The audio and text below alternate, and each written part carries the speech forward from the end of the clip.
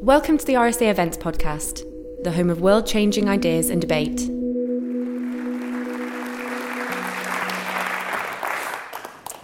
That's very kind of you. I'm here every week, actually.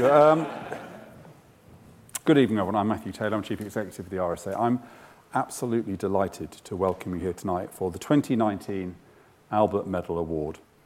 So the RSA has awarded the Albert Medal for innovation in the fields of creativity, enterprise, and particularly social innovation since 1864.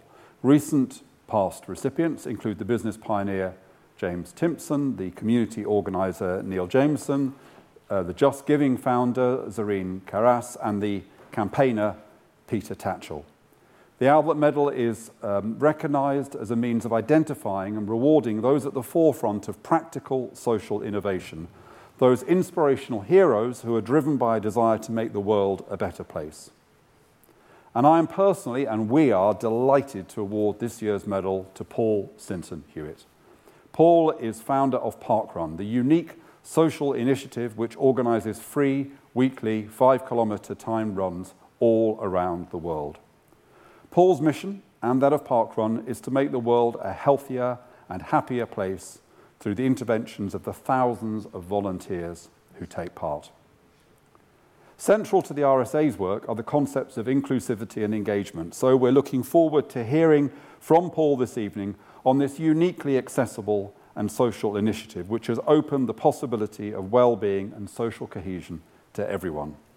This type of approach is vital in navigating the complex challenges we face as communities and in developing a shared mission for progress.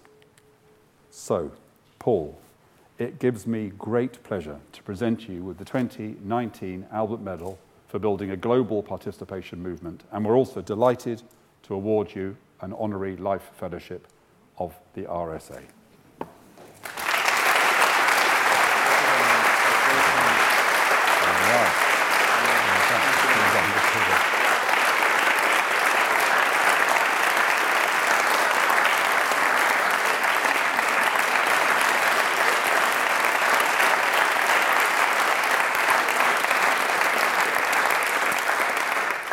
So that's the easy bit.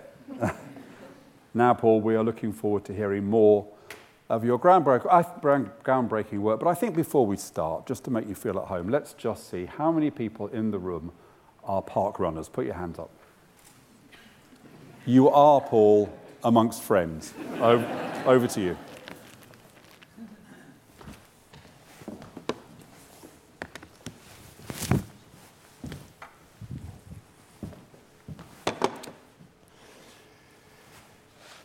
Matthew, thank you very much.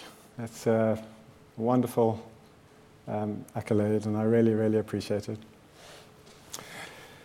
Thank you so much for joining us today in this wonderful celebration of the Parkrun journey. This was never part of my plans. We didn't start with a grand, all-encompassing plan for world domination. I simply invited my friends to the park because I was a bit lonely. This was not part of the plan. It wasn't supposed to happen. I had no idea that other people's lives would be affected by this little seed that I planted. For what started as an excuse to be with my friends at a time when I really needed them close, to have become a global phenomenon, will always be extraordinary to a South African computer programmer who liked to run. I will never be comfortable with personal accolades that I'm given, but over time I've got used to the idea that Parkrun is something special, that this event I created, mostly for my own health and happiness, has become a movement that has had such a positive impact on so many people's lives. It's not uncommon for someone to tell me that Parkrun for them has been the difference between living and dying, literally. But I've not done this alone. I would not be here tonight without the contribution of countless others. At the heart of my story, and of Parkrun's story, is something that I firmly believe in.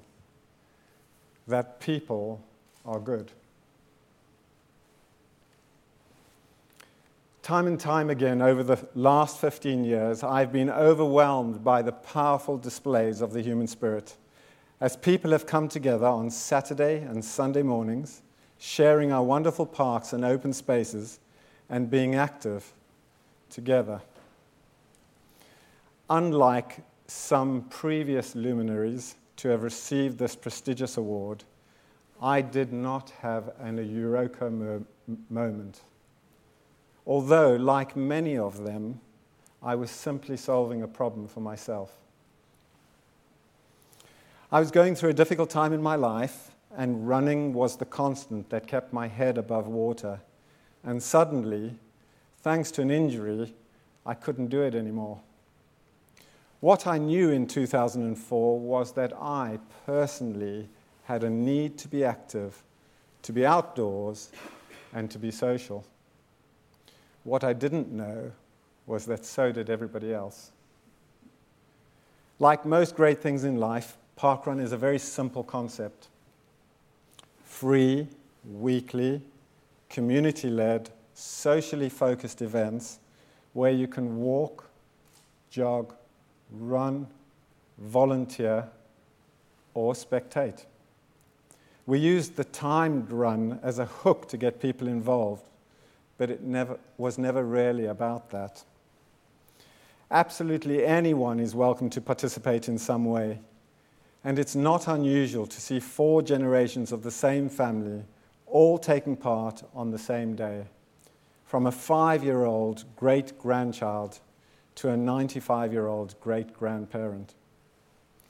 Parkrun brings people together in a way too often overlooked by modern society, in a way that I so desperately needed in 2004, and in a way that empowers the most wonderful aspects of the human spirit.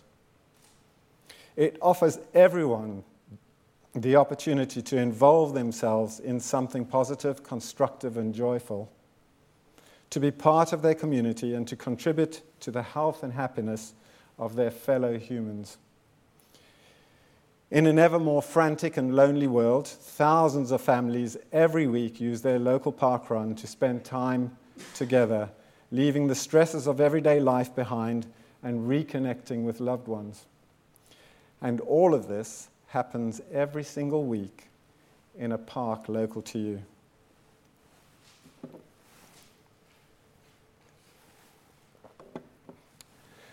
From what started out 15 years ago as 18 friends met in a park, 13 runners and 5 volunteers, we expect that by the end of this year, over 4 million different people will have walked, jogged, run, or volunteered over 60 million times at 2,000 parks and open spaces across 21 countries.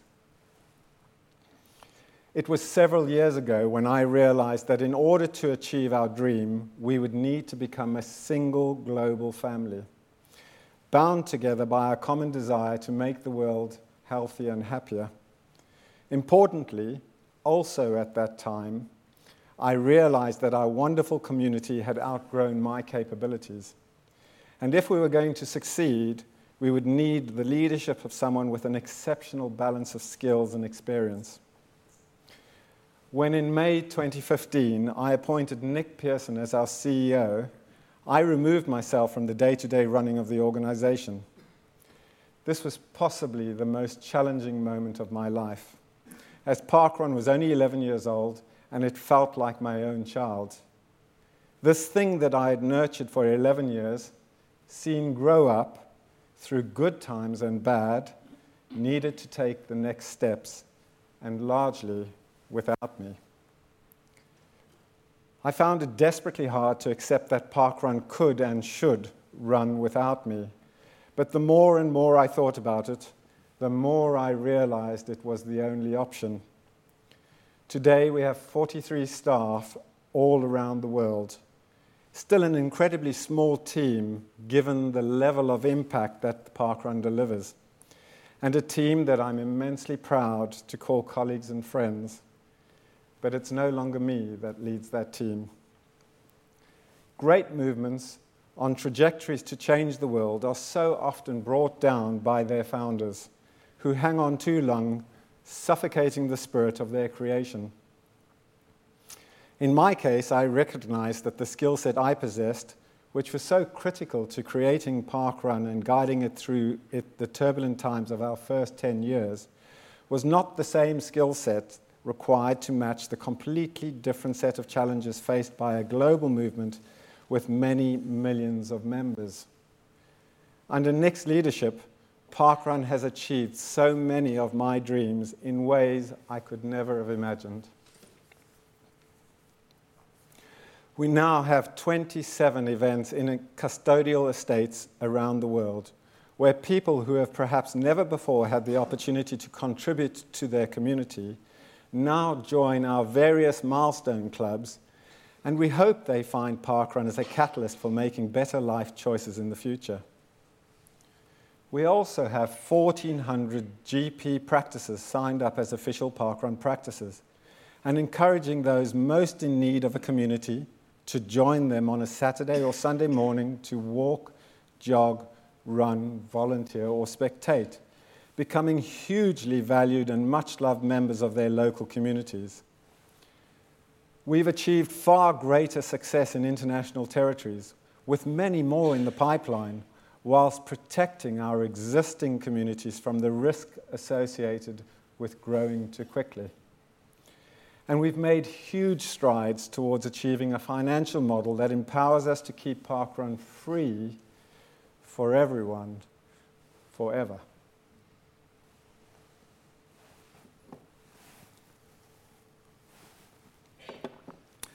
In 2011, we saw 100 Parkrun events across a single weekend for the very first time, which, although is a somewhat arbitrary milestone, it did represent a time when we were suddenly required to grow up.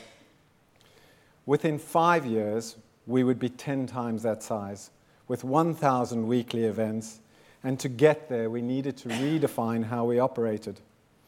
During this time, we began to understand the complexities of scale and how things that had previously never happened were becoming regular occurrences. And as our growth began to accelerate, we were in great danger of being brought down by our own success. At the same time, we realized that volunteering, far from being a necessary evil required to enable others to participate, was a wonderful form of community participation in its own right and contributed so much to people's lives. During this time, I appointed Tom Williams to the staff team, and it was Tom who drove the huge benefits of volunteering to the volunteers themselves. We began to change the narrative around community engagement and understood that for our events to succeed, it was vital that they were supported everywhere by local people with a passion for changing the world. Today, we have a global volunteer network in excess of 500,000 different people, contributing around 50,000 hours every single week, and that's about 2.6 million volunteer hours per year, or the equivalent of 1,300 full-time staff. Parkrun has always been egalitarian, and it has always empowered people to feel they can participate. In fact, it couldn't exist without participation. However, whilst the Parkrun is a concept that anyone can grasp, and similarly, the delivery model is pretty straightforward and simple, keeping it simple has proved to be monumentally difficult. Since 2011, Tom has strived to simplify what we do, encouraging us all to spend time reflecting on our journey, and developed our understanding of what matters, and importantly, what doesn't. When you surround yourself with positive people, desperate to help others to do good things, it can become all too easy to say yes to the never-ending demands and requests, all the time distracting you from what's truly important. As a result of this focus, we now benefit from operational processes and practices that, for example, on this Christmas Day, are likely to support in excess of 100,000 people coming together in the celebration of the human spirit. Fortunately, in 2004, Christmas Day was on a Saturday. And at that time, we were already into our routine. So we headed to Bushy Park, where around 30 of us spent an hour or so together. In those early years, many people couldn't understand why parkrun happened on a Christmas day. Why would we parkrun Christmas Day? Explaining that it was a time for family and not for running. What we've come to understand over the years is that parkrun is family. And for many people, it's their only family. Never is this highlighted more than on Christmas Day, when for so many people, parkrun is the only human interaction they will have. Excuse me. It has been through empowering people like Tom to make decisions, to move things forward, and to provide alternative opinions that we've managed to redefine parkrun from a 5K time trial for runners to the egalitarian movement it has become. Building a successful team meant surrounding myself with great people whom I trusted and respected, not just people like me. But even more importantly, it meant giving them the support to apply their own vision, to celebrate their successes, and to share their failures.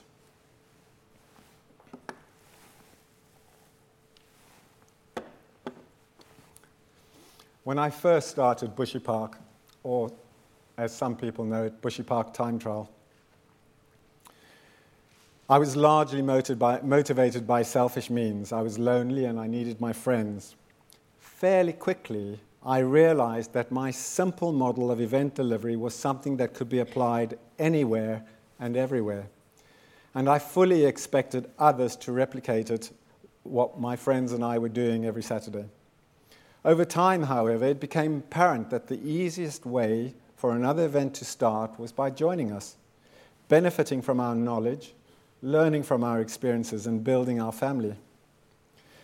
By empowering communities, I realized that we were creating much more than running events. We were creating a movement. And at the end of 2007, I realized that there could be a parkrun in every town in the world. A grand vision. Some might say a delusional vision, considering we only had a handful of events and a few hundred participants in one country. Nevertheless, and perhaps critical to our success, was that whilst keeping that vision in the back of our minds, we focused 1 week at a time. A great example of that is our results and timing system. On day one, I stood there with a stopwatch and a clipboard, timing my friends, writing their names down, publishing the results using emails and Excel. As more people came along, I realized that they were coming back. So I would write people's names down in advance, print them out, and then people would write their own finishing position next to their name. Before long, each event was required to print out the full list of parkrun registrations every Saturday morning, which, by the way, required 80 sides of A4 with 4 columns of names on each side. From there, and by event number 4, I had written our own software to manage this digitally. And shortly after that, we converted it to an online live system for results processing, which we still use today.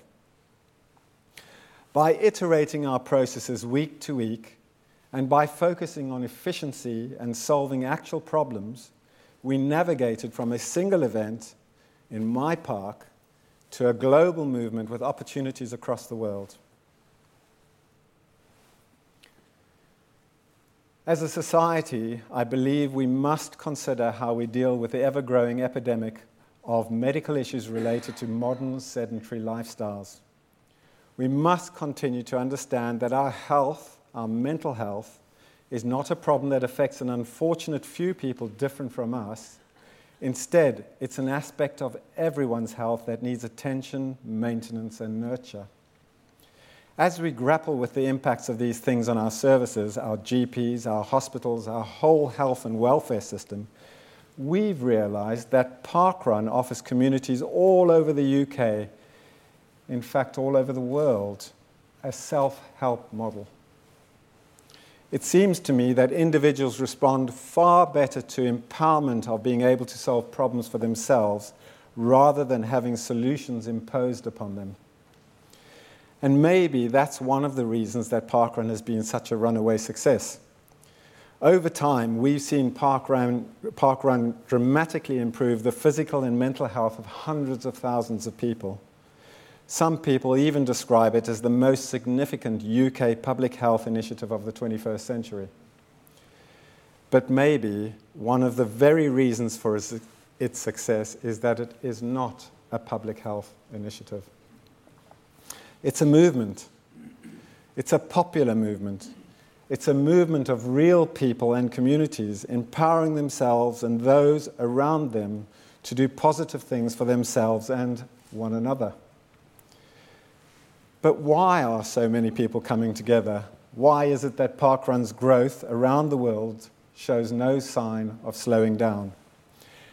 There is something magic that happens when a Parkrun community gets together, a community empowered to be there for each other, to welcome and support each other, that guarantees to be there for each other week after week.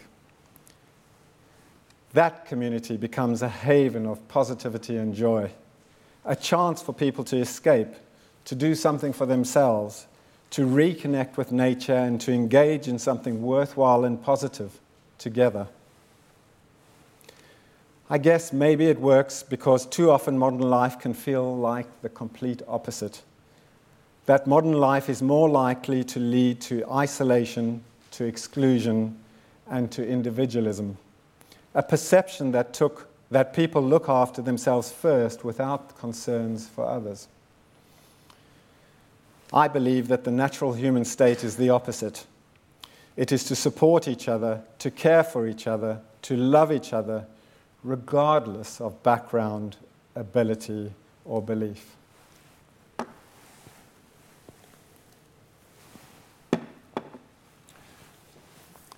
I've always struggled with inequality. I was born in Zimbabwe in 1960 and grew up in South Africa during apartheid. My childhood was not a happy one. But if it left me with one thing, then it was a passionate belief that everyone deserves a chance, that everyone should be treated equally. I guess that's why we had prizes for the first finishers and the last finishers at that very first Bushy Park time trial in 2004. And equality and fairness is something that I've tried to ensure is at the heart of Parkrun's values. And as we grew, that these values were embedded in the organization. Since that very first day, our sense of equality has informed how we celebrate and recognize volunteers, and how walkers and runners are treated equally regardless of finish time or fitness level. It manifests itself in the way that, for example, a 14-year-old empowered to lead an event volunteer team and to address hundreds of adults with nothing more than a loud hailer. And this is normal to us. It's entirely normal for us to see this sort of thing at Parkrun. It isn't normal elsewhere, but it could be. I admit that I didn't want to focus on volunteering. Instead, I wanted to focus on running. I even tried to minimize the volunteering to ensure that the whole event was kept low-key. But over time, I realized that people wanted to be involved. The desire to do something positive for others, that in turn ends up being something incredibly positive for the individual, became more and more obvious. Now we've shifted our position to that of wanting to maximize volunteering, confident that some of the greatest health and well-being benefits are to be experienced by those who volunteer at Parkrun events. I've heard it said that I'm uncompromising and stubborn, and I think that that's probably true. You can laugh. However, These were valuable characteristics supporting us on our journey to where we are today. I will say I've never tried to do this alone. I realized very early on that by empowering others and trusting in others, that more people would understand and believe in what we're doing and then adopt our values and culture. Parkrun is a collection of empowered individuals coming together as empowered communities, being supported and encouraged by empowered teams of volunteers. Empowerment hands responsibility and accountability to you, to the individual, to the community, and to you, the team. By empowering communities to deliver their own events, to find local volunteers, to support local people to become healthy and happier, individuals feel more relevant. There's empathy and there's understanding. Participating is infinitely more achievable when you feel there's empathy and understanding. Accountability and responsibility makes us feel good. I'm being trusted to do something positive. I'm personally responsible for the positive outcome. It's a virtuous loop featuring trust and positive reinforcement. I believe that an environment where you're trusted, where you're championed for making decisions, where you're celebrated for your achievements, fosters an environment where health and happiness is the outcome and the true human spirit is revealed. Being awarded this medal, the Albert Medal, is a huge, huge honor. Parkrun has grown to a level that nobody could have comprehended a little over 15 years ago when 18 people met in that South London car park. A small group of friends has become a global movement. It's a wonderful story, but the real story is that the movement has only just begun. In October this year, we celebrated our 15th birthday, and by the end of this year, as I mentioned before, 4 million people will have participated 60 million times. However, as we look forward, attempting to consider our true opportunity and the challenge that lies ahead of us, we see unprecedented growth as our family expands around the world. By our 30th birthday, in just 15 years' time, we expect to be operating in over 50 countries across 10,000 locations, and 100 million people will have participated 1 billion times. That sounds crazy. Some would say delusional. But we firmly believe that we have only just begun and that we will never be this small again. Empowering people around the world to come together every week and to do something for them, positive for themselves and for those around them.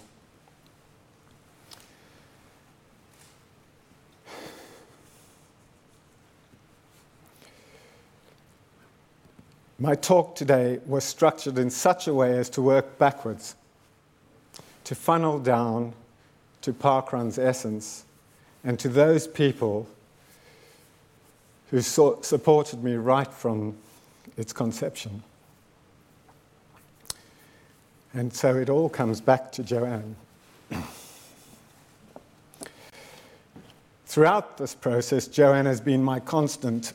She supported me when it was unclear that Parkrun had a future or even a present. When many others questioned my approach to the direction we were taking, Joanne knew and understood my heart. Yes, she thought it was a crazy idea when I said we're going to commit to be in the park every Saturday from now on forever. But then so did everybody else. However, when the big challenges came, which they did, and when we suffered disappointments, which we did, Joanne quietly comforted and supported me. She celebrated my achievements and shared my failures. Always at my side, my best friend and my pillar in difficult times. Joanne, you've supported me throughout, even when none of this made sense. Joanne and I try to get to a park run every weekend, and it's wonderful to speak to fellow park runners. People always want to thank me and say, parkrun did this, parkrun improved my health, parkrun helped me find friends or feel part of a community. And that's wonderful. But really, they did it. Every decision they made, they took themselves. They just needed the opportunity. As I've already said, and at the heart of my story and of Parkrun's story, there is something that I firmly believe in. People are good. Thank you.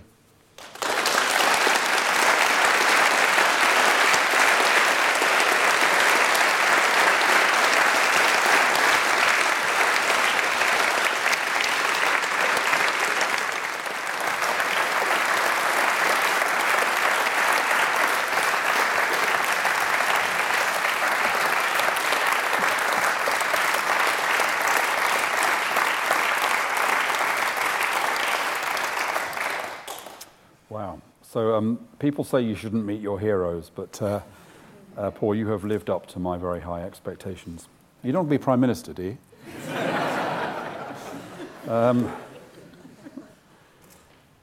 So this is going to be a bit difficult for me, really, because A, I just want to talk to you, and there's all these people who want to ask questions, but and B, I want to ask you all sorts of nerdy questions about parkrun, because, you know, I am a parkrunner. So I'll try to resist those temptations, but I will fail, I'm sure, on a couple of occasions. I'm going to ask you a few questions, then we'll open it up to the rest of the room. So let me ask you a really silly question, first of all. You've done parkruns all around the world. Which is your favourite? It is a question I get asked on a regular basis, and I have a stock answer, which is I'm not allowed to have a favourite. But the truth is, I start... Have you gone back to South Africa to do parkruns? Yeah.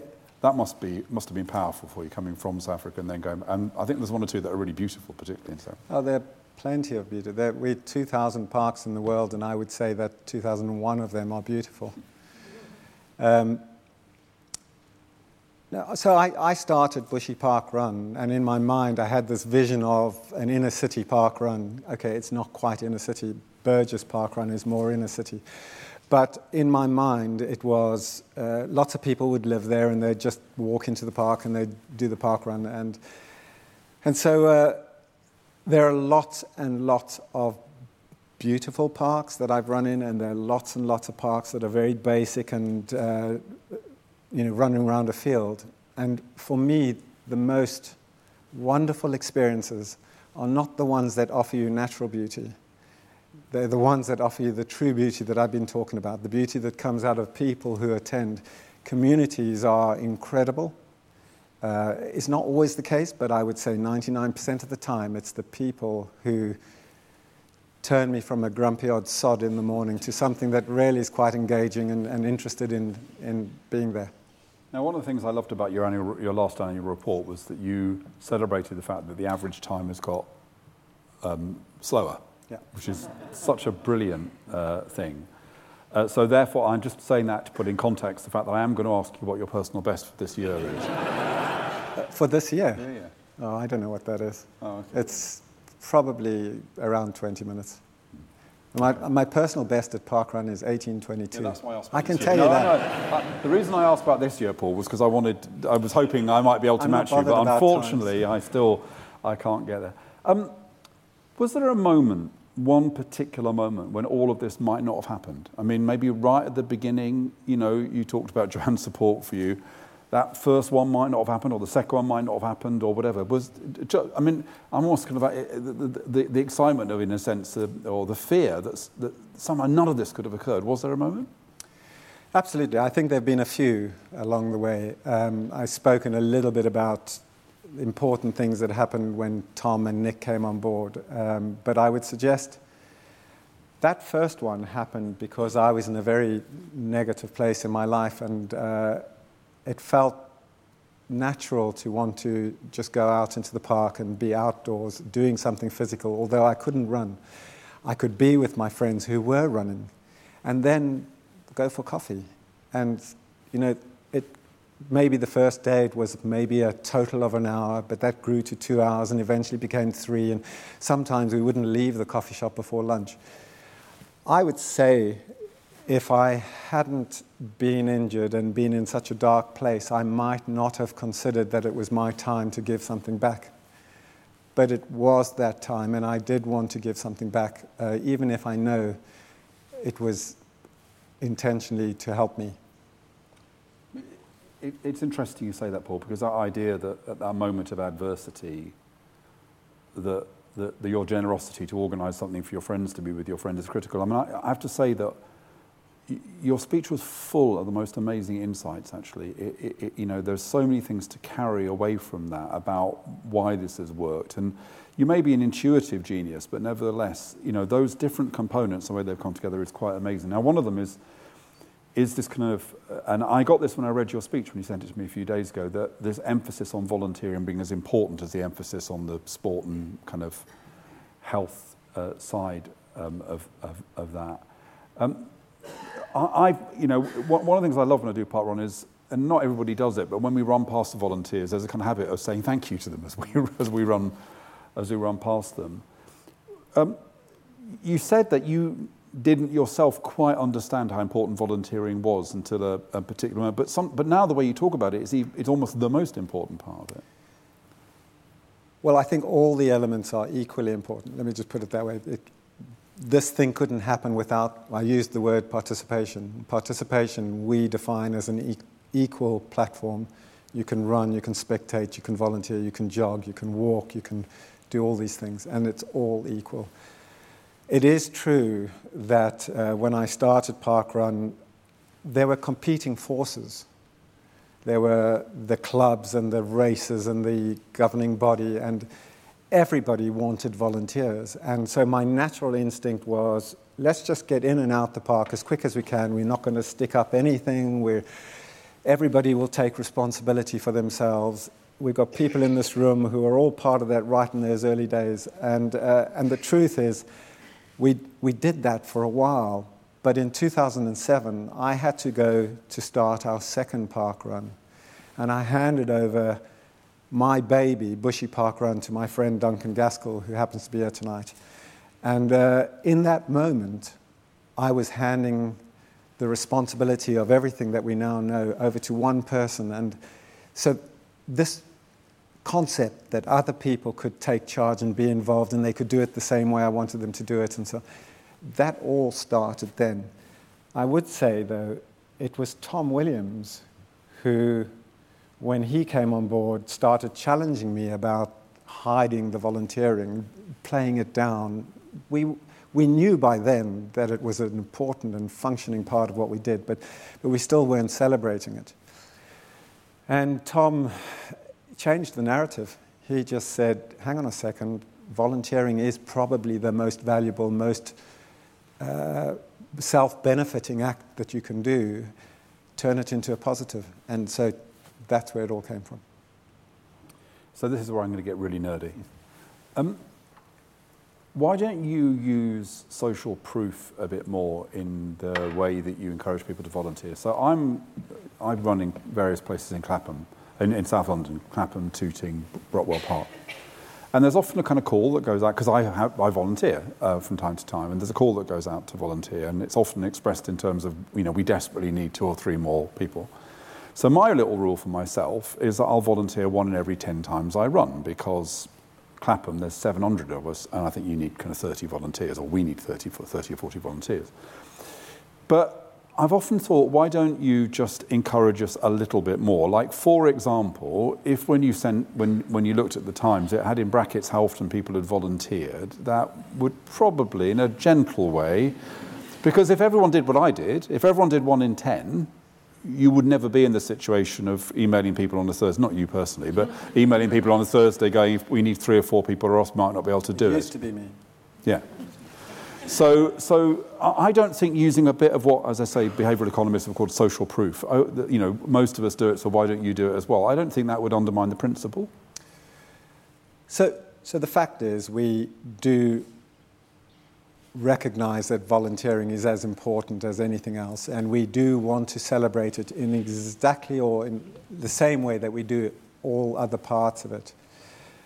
But we've been doing this for 15 years, and we started down a certain track, and we've grown, and we've listened to what people have had to say, and we've made changes all along the way, and we still continue to do this. So this is a topic that is being discussed and is under review, and constantly quite a lot of thought is going into it. But just want to say that what I was most worried about was that I would publish your volunteering, but not your volunteering, because you hadn't done any, and how it would make you feel under pressure because you do not have a volunteer number next to your name. And that's a very, very big part of us being fair to everybody and getting everybody involved. My very first encounter with this was there was a chap called Stephen Instone who was from my club. He was a regular park runner. He was marching towards the 100 T-shirt, the recognition, the milestone.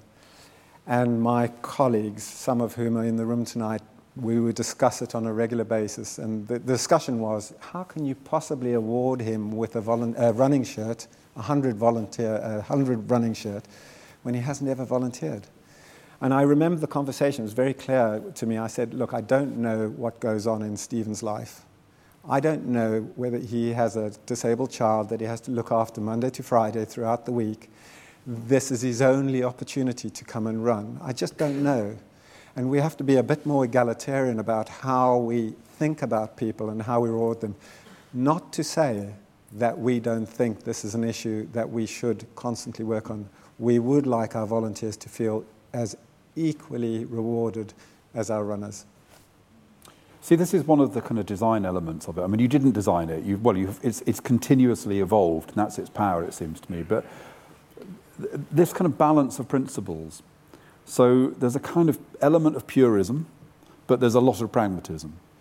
Another thing which I think is interesting kind of dichotomy is that the power of parkrun is on the one hand that it's completely accessible, that anybody can turn up wearing anything in any kind of physical state and do it at whatever speed they want to. On the other hand, most of us who do it are really competitive. We want to be as fast as we can. And I shifted from doing the Clapham Park Run because there was one old bloke who was faster than me in my category. And the bastards followed me to Tooting. I can't believe, I don't know if it's him again. I keep looking for him. He must look much younger than me. But anyway, so that this accessibility, competitiveness that's genius how you managed to do that. Because how can normally when things are competitive, they're exclusionary, and when things are inclusive, they're a bit dull. And this is kind of like you know what I mean. But you managed this combination. It's amazing. Well, it is amazing, and I think it was built in from day one. We did invite everybody. We said, come along with your dogs and your pushchairs and all that sort of thing. And of course, on day one, they were a bunch of runners, and it was a race. But, I mean, we've got Derek in the room here who participates. I think he's going to be getting his 50th any minute now. 70th any minute, okay. So he's getting his... And Derek watches the PB. I mean, Derek runs 40-odd minutes, but he's still interested in the PB. Yeah. I don't think there's a single person in the parkrun community who isn't interested in a PB. It doesn't matter whether that's at 59 minutes or it's at 45 minutes. Everybody is competitive. But what we do, I think we do it in a way that makes it acceptable for those who are super, super, super quick to race around the field and feel whatever they feel, and for the rest of us just to be that little bit competitive with our neighbour who we've noticed is just ahead of us. Yeah, and also I have to get in front of the aggressive pushchair pushers because it's really hard getting past them. There's one bloke who goes, he's really fast and he pushes and he chunters all the way around. So he's like, he's got the pushchair, he's faster than me, and he's talking to his kid all the way around. It's like he's brilliant. Kind of final couple of questions, because there is a bit of purism. I heard a story that a council wanted to charge £1 a person. You weren't having any of that, were you? No, this was a defining moment in parkrun's history. So the team not particularly me, the team worked with the council to get to a position where they would understand what we stood for and what it would mean for the community for that event to not exist, what it meant for it to exist. And I think we got very, very close to getting a decent agreement, but at the last minute, the leader of that council decided to force us on the issue. And as a result, we stood down. We said, okay, well, we're not ever going to charge anybody for parkrun. It's free forever for everyone. Absolutely. And that principled decision became a line in the sand, which I think many, many councils have contacted us since to confirm, that they will never charge. Yeah. So I think it's a really important principle at Parkrun, and it's something that people hold on to. And the kind of organisation that we are, that's the values that are breathed amongst the team, and that has to continue. So, final question: you've talked about your ambition for the future, and I think it should be even more ambitious. I think your ambition should be that Saturday morning is just the time when the entire human race runs. It just becomes like something we just all do together. What are the barriers do you see to getting to your ambition in your 15-year ambition? Because one of the other bits of your genius is you spotted those barriers before, like when you handed over to Nick Pearson, you could see you had to do that. Are there things that could potentially stand in the way, or is it plain sailing from here now you've reached your critical mass point? No. So I'll be clear that the targets I talked about are probably well within our reach, even if we do not move to a very challenging country or a very challenging situation. There are things in place that will see the ship keep moving forward. However, we are now focused on delivering parkruns in places in this country where they don't want them. Right. Those are our real barriers and our real challenges. So there are communities for whom running is alien. And if you did put a parkrun in their common, the people participating would come at an enormous amount of stress from their fellow, the people they live with, because it's just not something that they do. But we know that they need it, because this will be the biggest health intervention in their lives. So there are lots of barriers, and I'm grateful that I've got a team of 43 people who think about this every single day, and they get prompted by the 200, 300, 400 ambassadors who are working on making this what we want it to be in the future. And then we get emails from the 6 million people out there who think it should be something different or who have got an idea.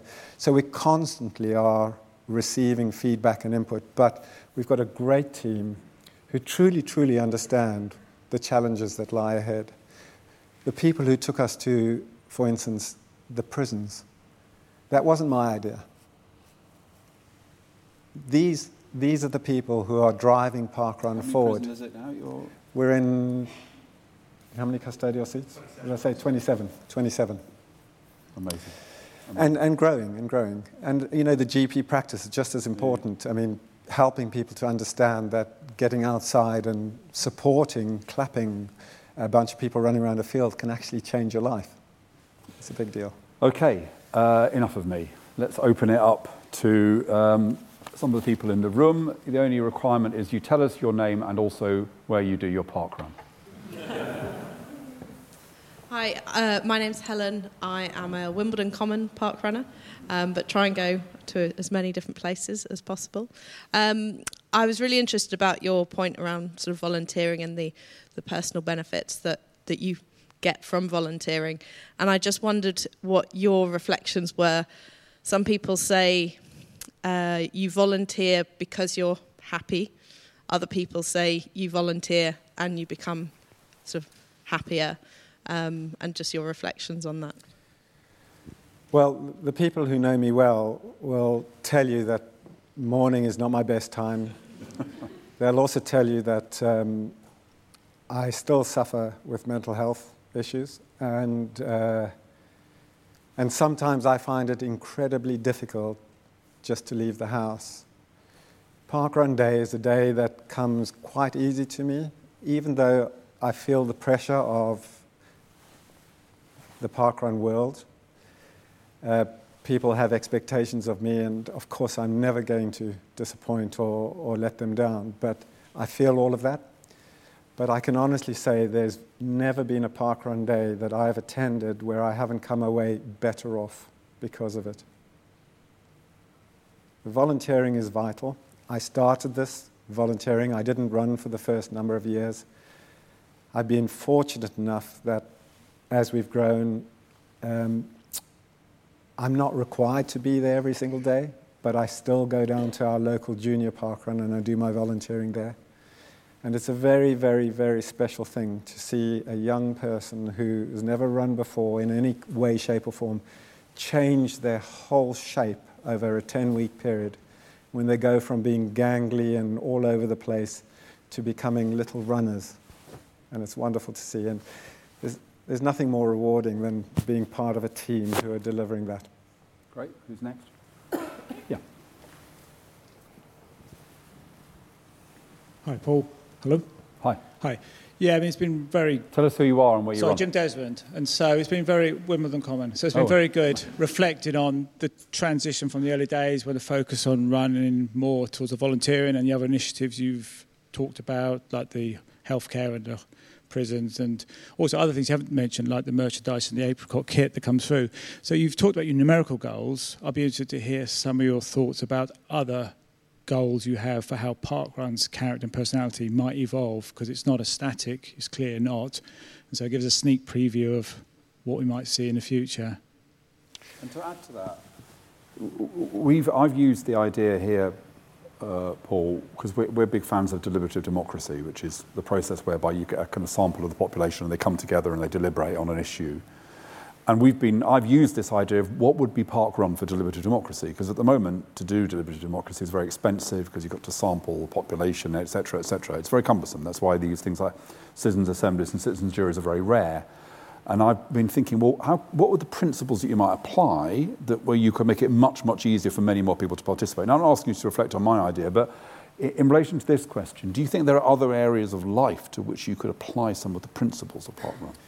Well, thanks, Jim. Jim will know that so Jim and Duncan were the two people I used to sit with once a month, every single month in the first year of parkrun to discuss parkrun. So he was there, not on day one, but maybe day two. So Jim will know that when parkrun started to grow and get some cohesion and adhesion, we got lots of requests from other governing bodies to come and tell us how parkrun works in a context of swimming. I've even had golf. Democratizing golf. I mean, golf's big issue is it's such a expensive, privileged sport. And they've come and said, well, how can we democratize it? How can we get it out to the general public? I can tell you that I have no ambitions whatsoever to take it to any other field. I think parkrun is my only focus, really, apart from mental health, which is also something that I focus on. I think that the parkrun team, the executive, are constantly in consultation with other organizations and bodies, trying to explain what we've talked about tonight, how this all works, how you can engage 500,000 volunteers and to get them to do it in a way that is constructive, cooperative, etc. I can also tell you that we've been doing that for the last 15 years, and I can't think of a single body that's taken on what we've suggested they might take on. So you have to want to drink from the trough in order to get the pleasure of that drinking water, and that doesn't always happen.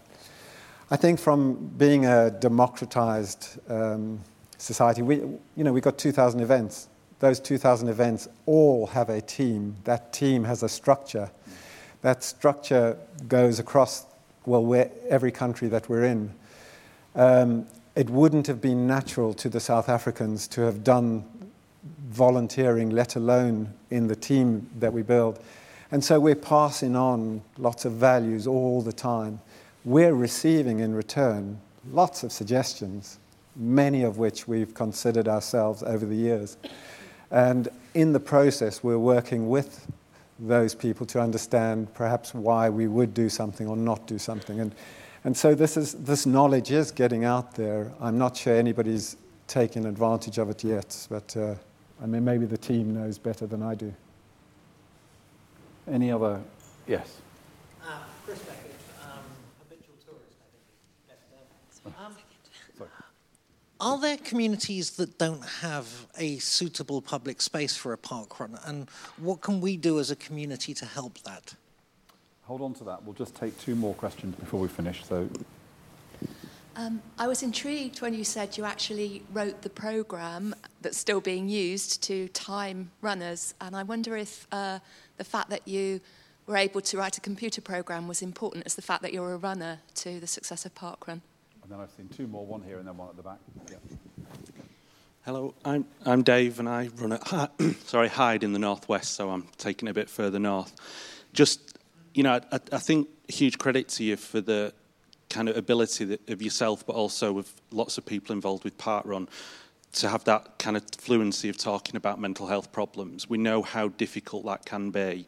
And I think, just in terms of, associated things that happen that aren't Parkrun kind of official, I just want to say that the stuff that With Me Now podcast has done, where the presenters there just are so good at talking about mental health and making a difference, and it's just brilliant to hear.